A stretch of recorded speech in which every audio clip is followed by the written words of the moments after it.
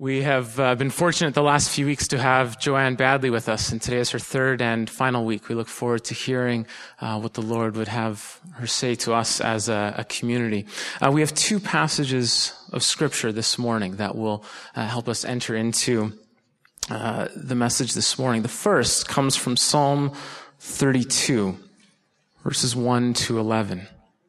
Happy are those whose transgression is forgiven, whose sin is covered. Happy are those to whom the Lord imputes no iniquity, and in whose spirit there is no deceit. While I kept silence, my body wasted away through my groaning all day long. For day and night your hand was heavy upon me. My strength was dried up as by the heat of summer. Then I acknowledged my sin to you, and I did not hide my iniquity. I said, I will confess my transgressions to the Lord, and you forgave the guilt of my sin. Therefore, let all who are faithful offer prayer to you. At a time of distress, the rush of mighty waters shall not reach them. You are a hiding place for me. You preserve me from trouble. You surround me with glad cries of deliverance. I will instruct you and teach you the way you should go. I will counsel you with my eye upon you. Do not be like a horse or a mule without understanding, whose temper must be curbed with bit and bridle, else it will not stay near you. Many are the torments of the wicked, but steadfast love surrounds those who trust in the Lord. Be glad in the Lord and rejoice, O righteous, and shout for joy, all you upright in heart. Our second reading this morning comes from Luke chapter 7, verses 36 to 50. One of the Pharisees asked Jesus to eat with him, and he went into the Pharisee's house and took his place at the table. And a woman in the city, who was a sinner, having learned that he was eating in the Pharisee's house, brought an alabaster jar of ointment. She stood behind him at his feet, weeping, and began to bathe his feet with her tears and to dry them with her hair. Then she continued kissing his feet and anointing them with the ointment. Now when the Pharisee who had invited him saw it, he said to himself, if this man were a prophet, he would have known who and what kind of woman this is who he is touching him, that she is a sinner. Jesus spoke up and said to him, Simon, I have something to say to you. Teacher, he replied, speak. A certain creditor had two debtors. One owed 500 denarii and the other 50. When they could not pay, he canceled the debts for both of them.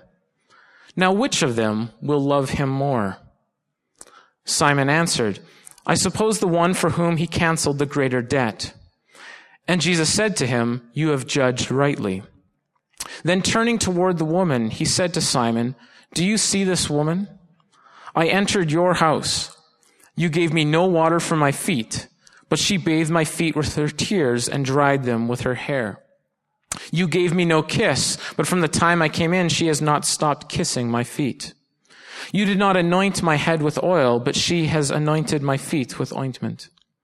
Therefore, I tell you, her sins, which were many, have been forgiven. Hence, she has shown great love. But the one to whom little is forgiven loves little. Then he said to her, your sins are forgiven.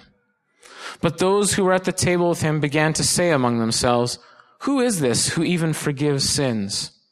And he said to the woman, your faith has saved you. Go in peace. This is the word of the Lord. Joanne.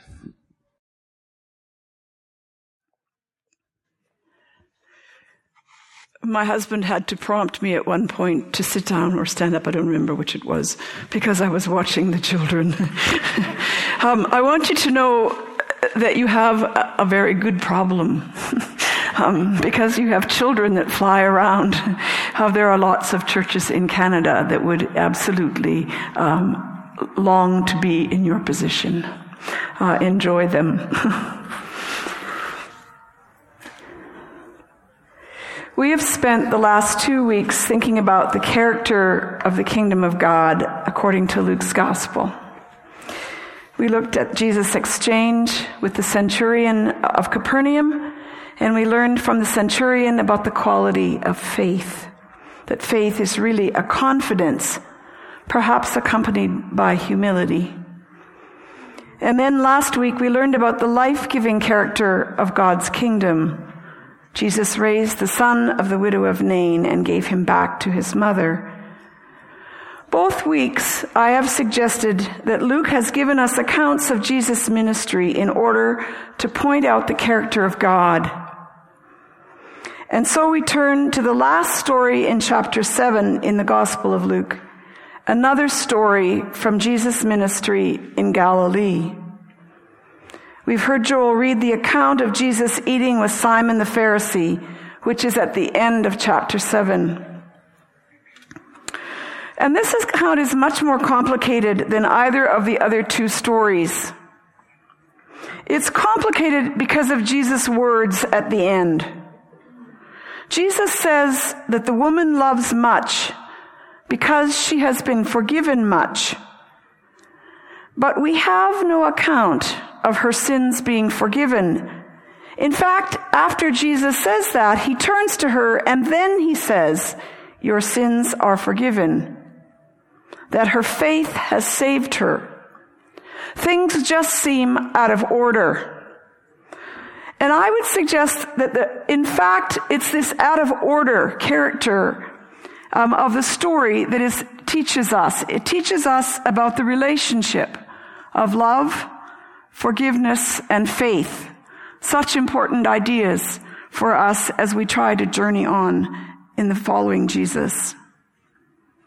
But before we begin, let's ask a prayer together. Gracious God, forgiving God, loving God, we thank you for your word by which you have made yourself known. May we come to know you as we look to Jesus. We thank you for the presence of your Spirit, by which our hearts and minds and lives are transformed. Grant us a true knowledge of yourself, that we might grow into your image. For we pray in Jesus' name. Amen. Before we start into this story, though, I want to at least note that the lectionary has actually skipped over a section of Luke's gospel.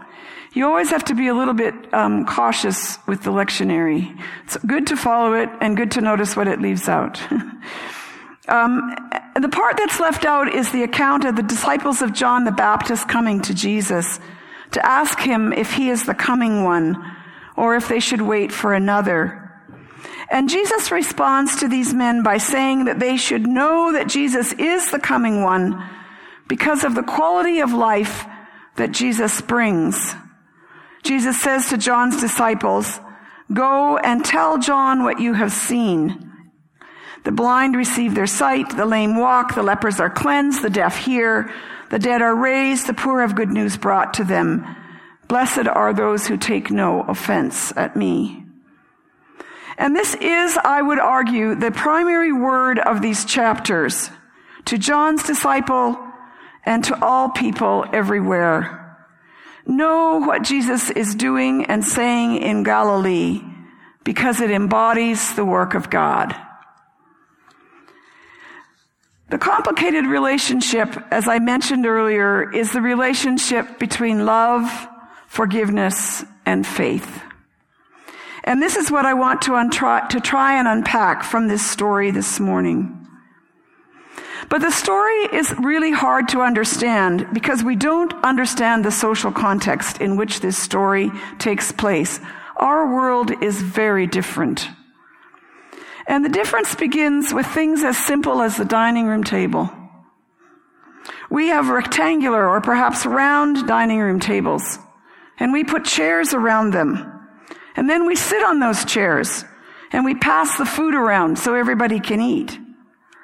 The arrangement of people around the table is often irrelevant. It used to be that the most important person in the room would sit at the head of the table, usually the man who was the head of the house. perhaps even though a grandparent. But in the ancient world, especially in a Roman dining room, which is probably how Luke imagined this setting, the guests were arranged around a U-shaped table. That it was close to the ground, so that guests would prop themselves on their elbow and then eat with their right hand off the table. As a result, it was a place of honor to be placed at the table so you could lean on your left arm and you would have your right arm to eat with, because so many of us, of course, are right-handed. And the food was served in the middle of the U. The servants would come in and serve the people, in a sense, on the opposite side of the table from where they sat. And that helps us, at least initially, to make sense of this particular text. If you remember, the woman comes and is at Jesus' feet. So she's out behind everyone. But I want to say that we also extend hospitality to guests differently. I don't know about what happens at your house when people come, but the first thing I usually do is hang up their coats and then offer them something to drink. This is Western Canada, and so people take off their shoes when they come in, or else you give them permission to leave them on, right? In the ancient world, that's not what happened. When someone came to your door, when you had a guest, you would kiss them in welcome. That's more like Quebec. Just saying. And they would offer their guests water to wash their dusty feet. And then they would offer them oil to freshen their face. I never give anybody oil of Olay when they show up at my house. Just saying. So after dinner, it was typical to have an extended conversation. That conversation might even have included lively, heated exchange between guests, disagreements, and debates. This is also quite different from the Canadian social conventions that lead us to avoid topics where there would be a difference of opinion. When I was growing up, we were specifically told not to talk about religion and politics at get-togethers of my mother's family, because there were deep differences of opinion, and everyone felt that the expression of difference would mar the event, or perhaps prevent family members from coming the next time. My Uncle Merle, who we didn't see for years. But conventions of conversation were not like that in the ancient world. Dinner was an opportunity to explore differences, to challenge people about their opinions, which is exactly what we see in many stories of Jesus at dinner with the Pharisees. This is an example.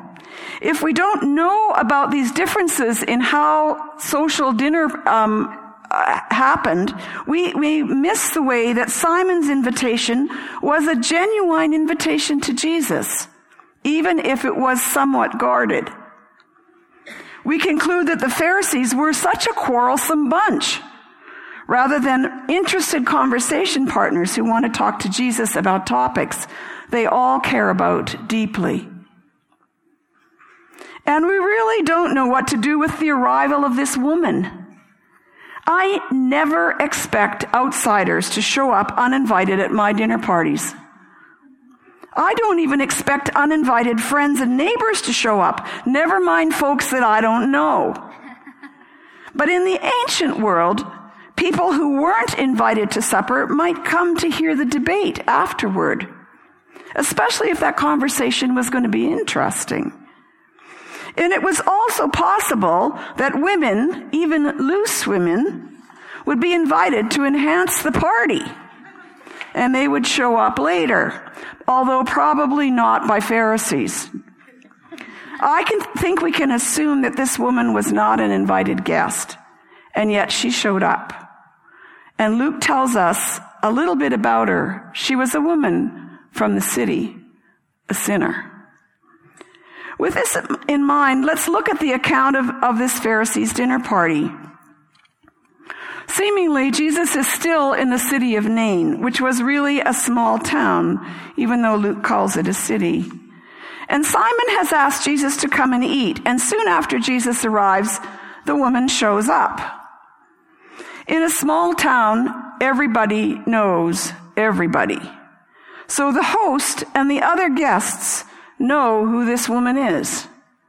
To use the phrases of Joel Green, everyone at that table knew that this woman was a prostitute by vocation, a whore by social status, contagious in her impurity, and probably one who fraternized with Gentiles for economic purposes. It is like a serious social disease just showed up. Unlike the Roman centurion, whom we considered 2 weeks ago, this unclean woman does not keep her distance. In her life, she has transgressed every social boundary, and now she is doing that again, showing up at a Pharisee's dinner party. As Simon says to himself, Jesus should know what sort of woman was touching him, that she was a sinner. But we really don't even know how to evaluate the woman's actions either. Her actions can be understood sexually. They're erotic actions. And this is how the men at Jesus' table have understood them. She has let down her hair. She massages Jesus' feet. She's brought fragrant oil to use. These are the tricks of her trade.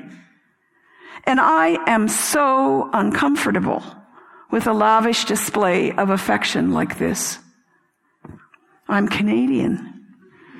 I'm of British descent. We are much more reserved than this. I am very uncomfortable with this woman coming in uninvited, lavishly pouring out her love for Jesus in this way. But Jesus doesn't interpret her actions as the other men at the table have done. He interprets her actions as extravagant acts of welcome.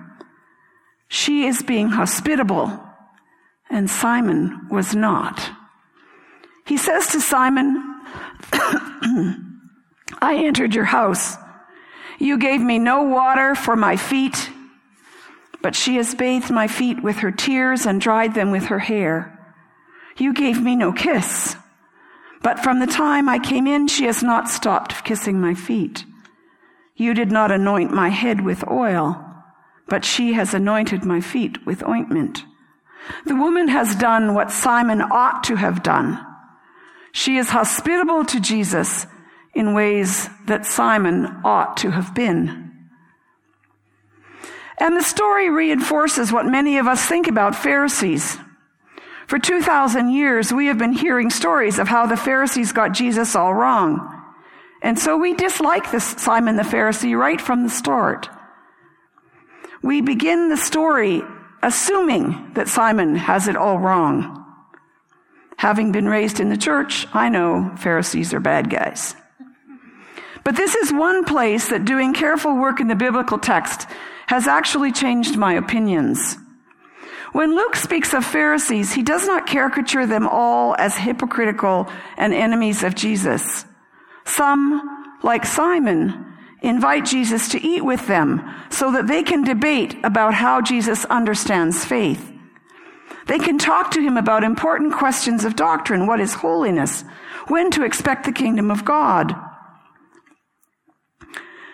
They argue with Jesus about how to live in a holy way, what is acceptable to do on the Sabbath, how to tithe, when to wash. At one point, a Pharisee actually warns Jesus about Herod's hostility. He wants to save Jesus' life. In Acts, Gamaliel, a Pharisee, persuades the Jewish council to release Peter and the other apostles. I think it is better to understand Pharisees as people who are very interested in religious questions, as people who have very strong opinions about the answers they have found to their religious questions. Quite frankly, not unlike many of us in North American churches. As well, the Pharisees were sufficiently wealthy that they could afford the time for this kind of debate and discussion. They could afford to live consistently with their faith. They were all more or less religious middle-class people.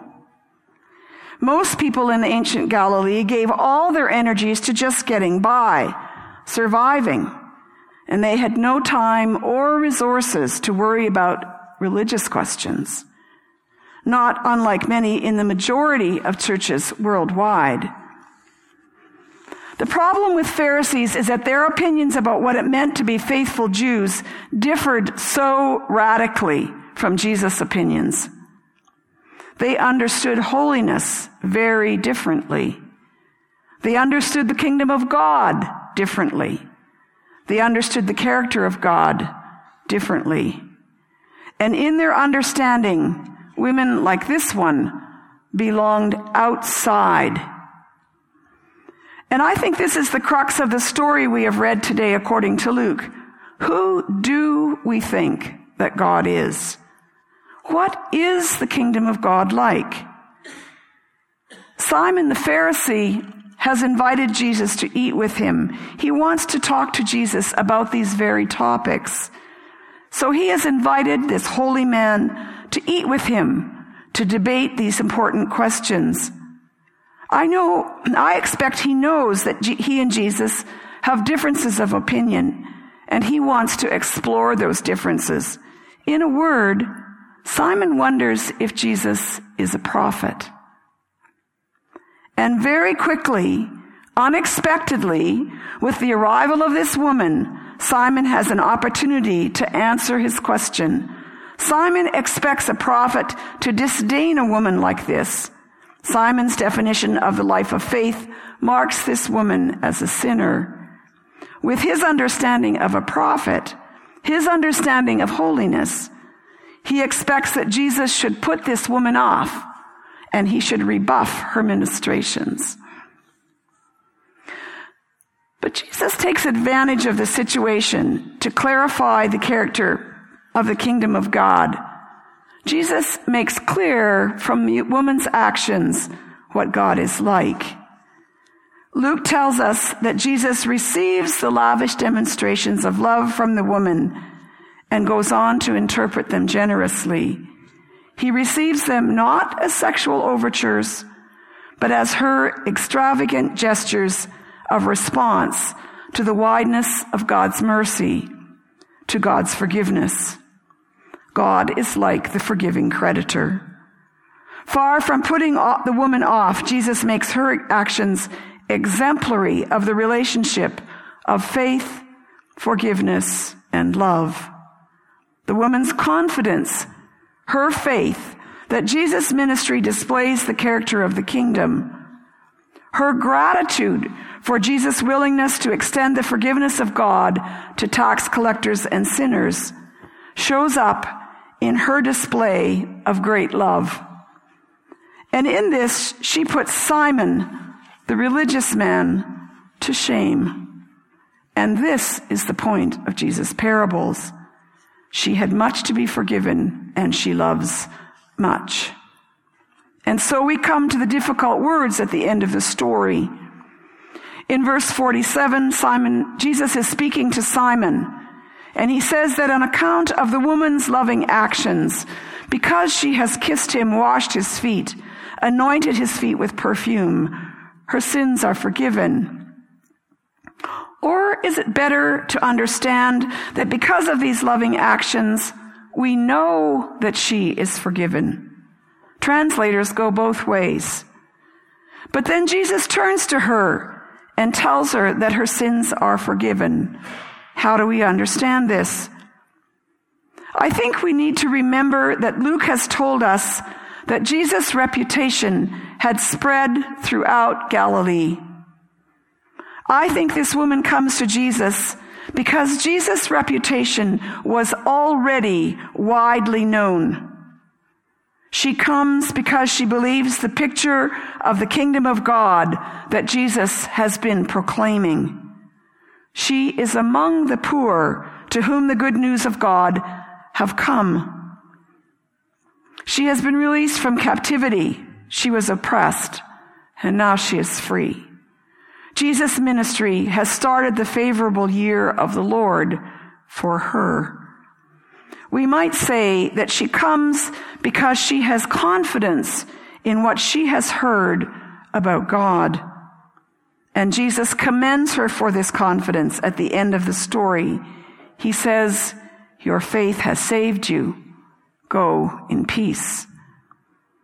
If it was her confidence, her faith in him, in his reputation, that brought her to the home of Simon the Pharisee, we could say that the life and teaching of Jesus have given her a new picture of God.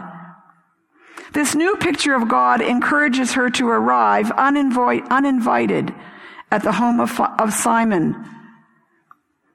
If so, it is this confidence, this faith, that is the basis of her extravagant expression of love. She is confident that the God Jesus makes known is a God who forgives, who will receive her love. This is not a God who excludes her, as Simon's God does. This is the faith of which her tears and her ointment are an expression.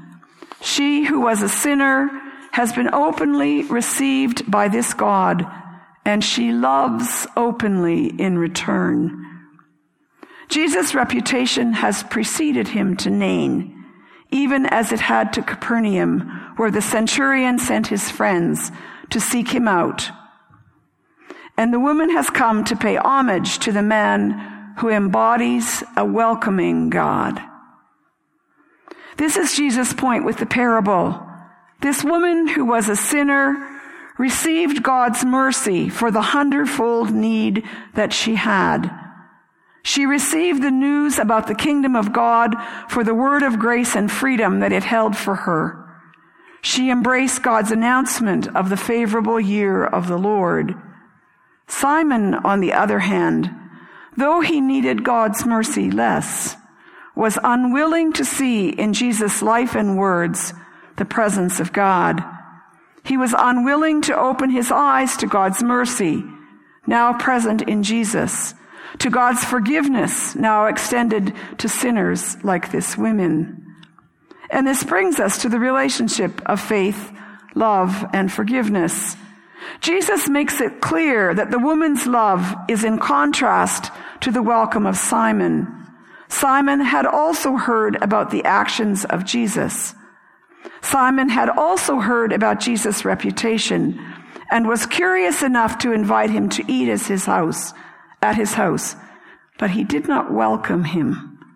Simon's response to Jesus made him curious about the man, but he remained hesitant about embracing the vision of God that Jesus proclaimed and embodied.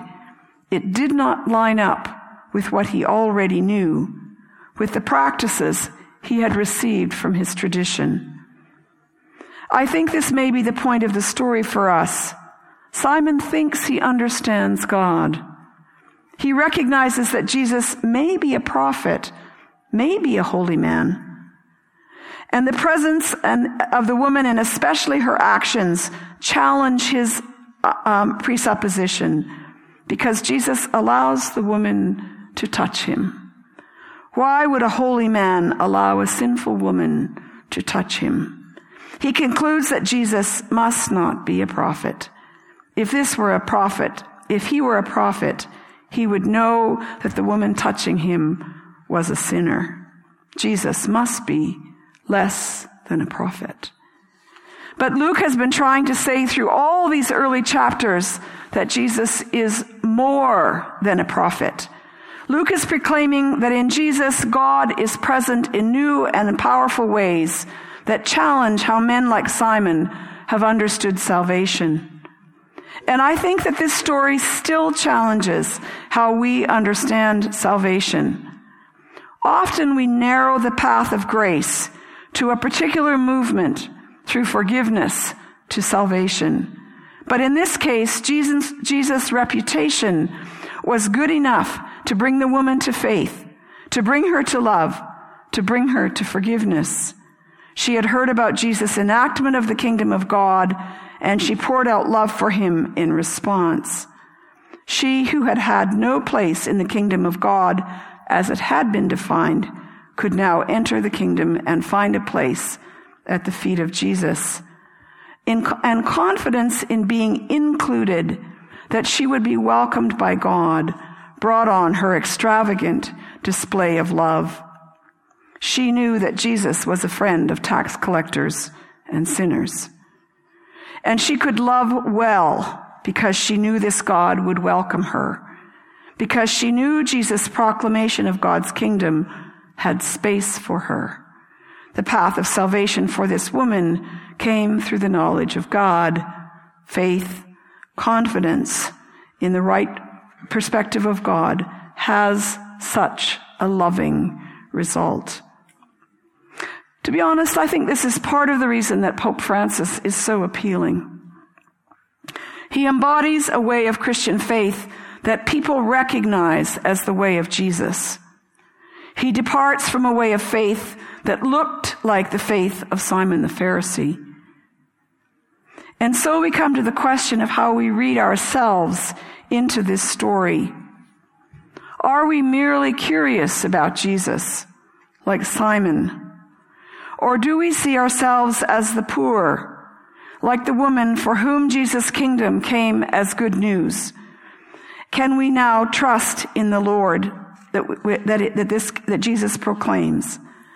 I think we can tell how we think about the kingdom, how we think about the person of God, by looking at how we love. The woman trusted that Jesus would receive her like the centurion trusted, and that Jesus would offer life, much like he did for the widow. And so she loved extravagantly. The central question is how we understand the God to whom we come. And so, like other weeks, that brings me back to the psalm which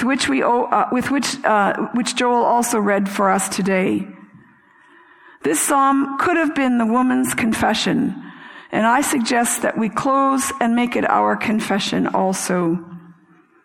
Happy are those whose transgression is forgiven, whose sin is covered. Happy are those to whom the Lord imputes no iniquity, and in whose spirit there is no deceit. And then from the end, many are the torments of the wicked, but steadfast love surrounds those who trust in the Lord. Be glad in the Lord and rejoice, O righteous, and shout for joy, all you upright in heart. May it be so. Amen.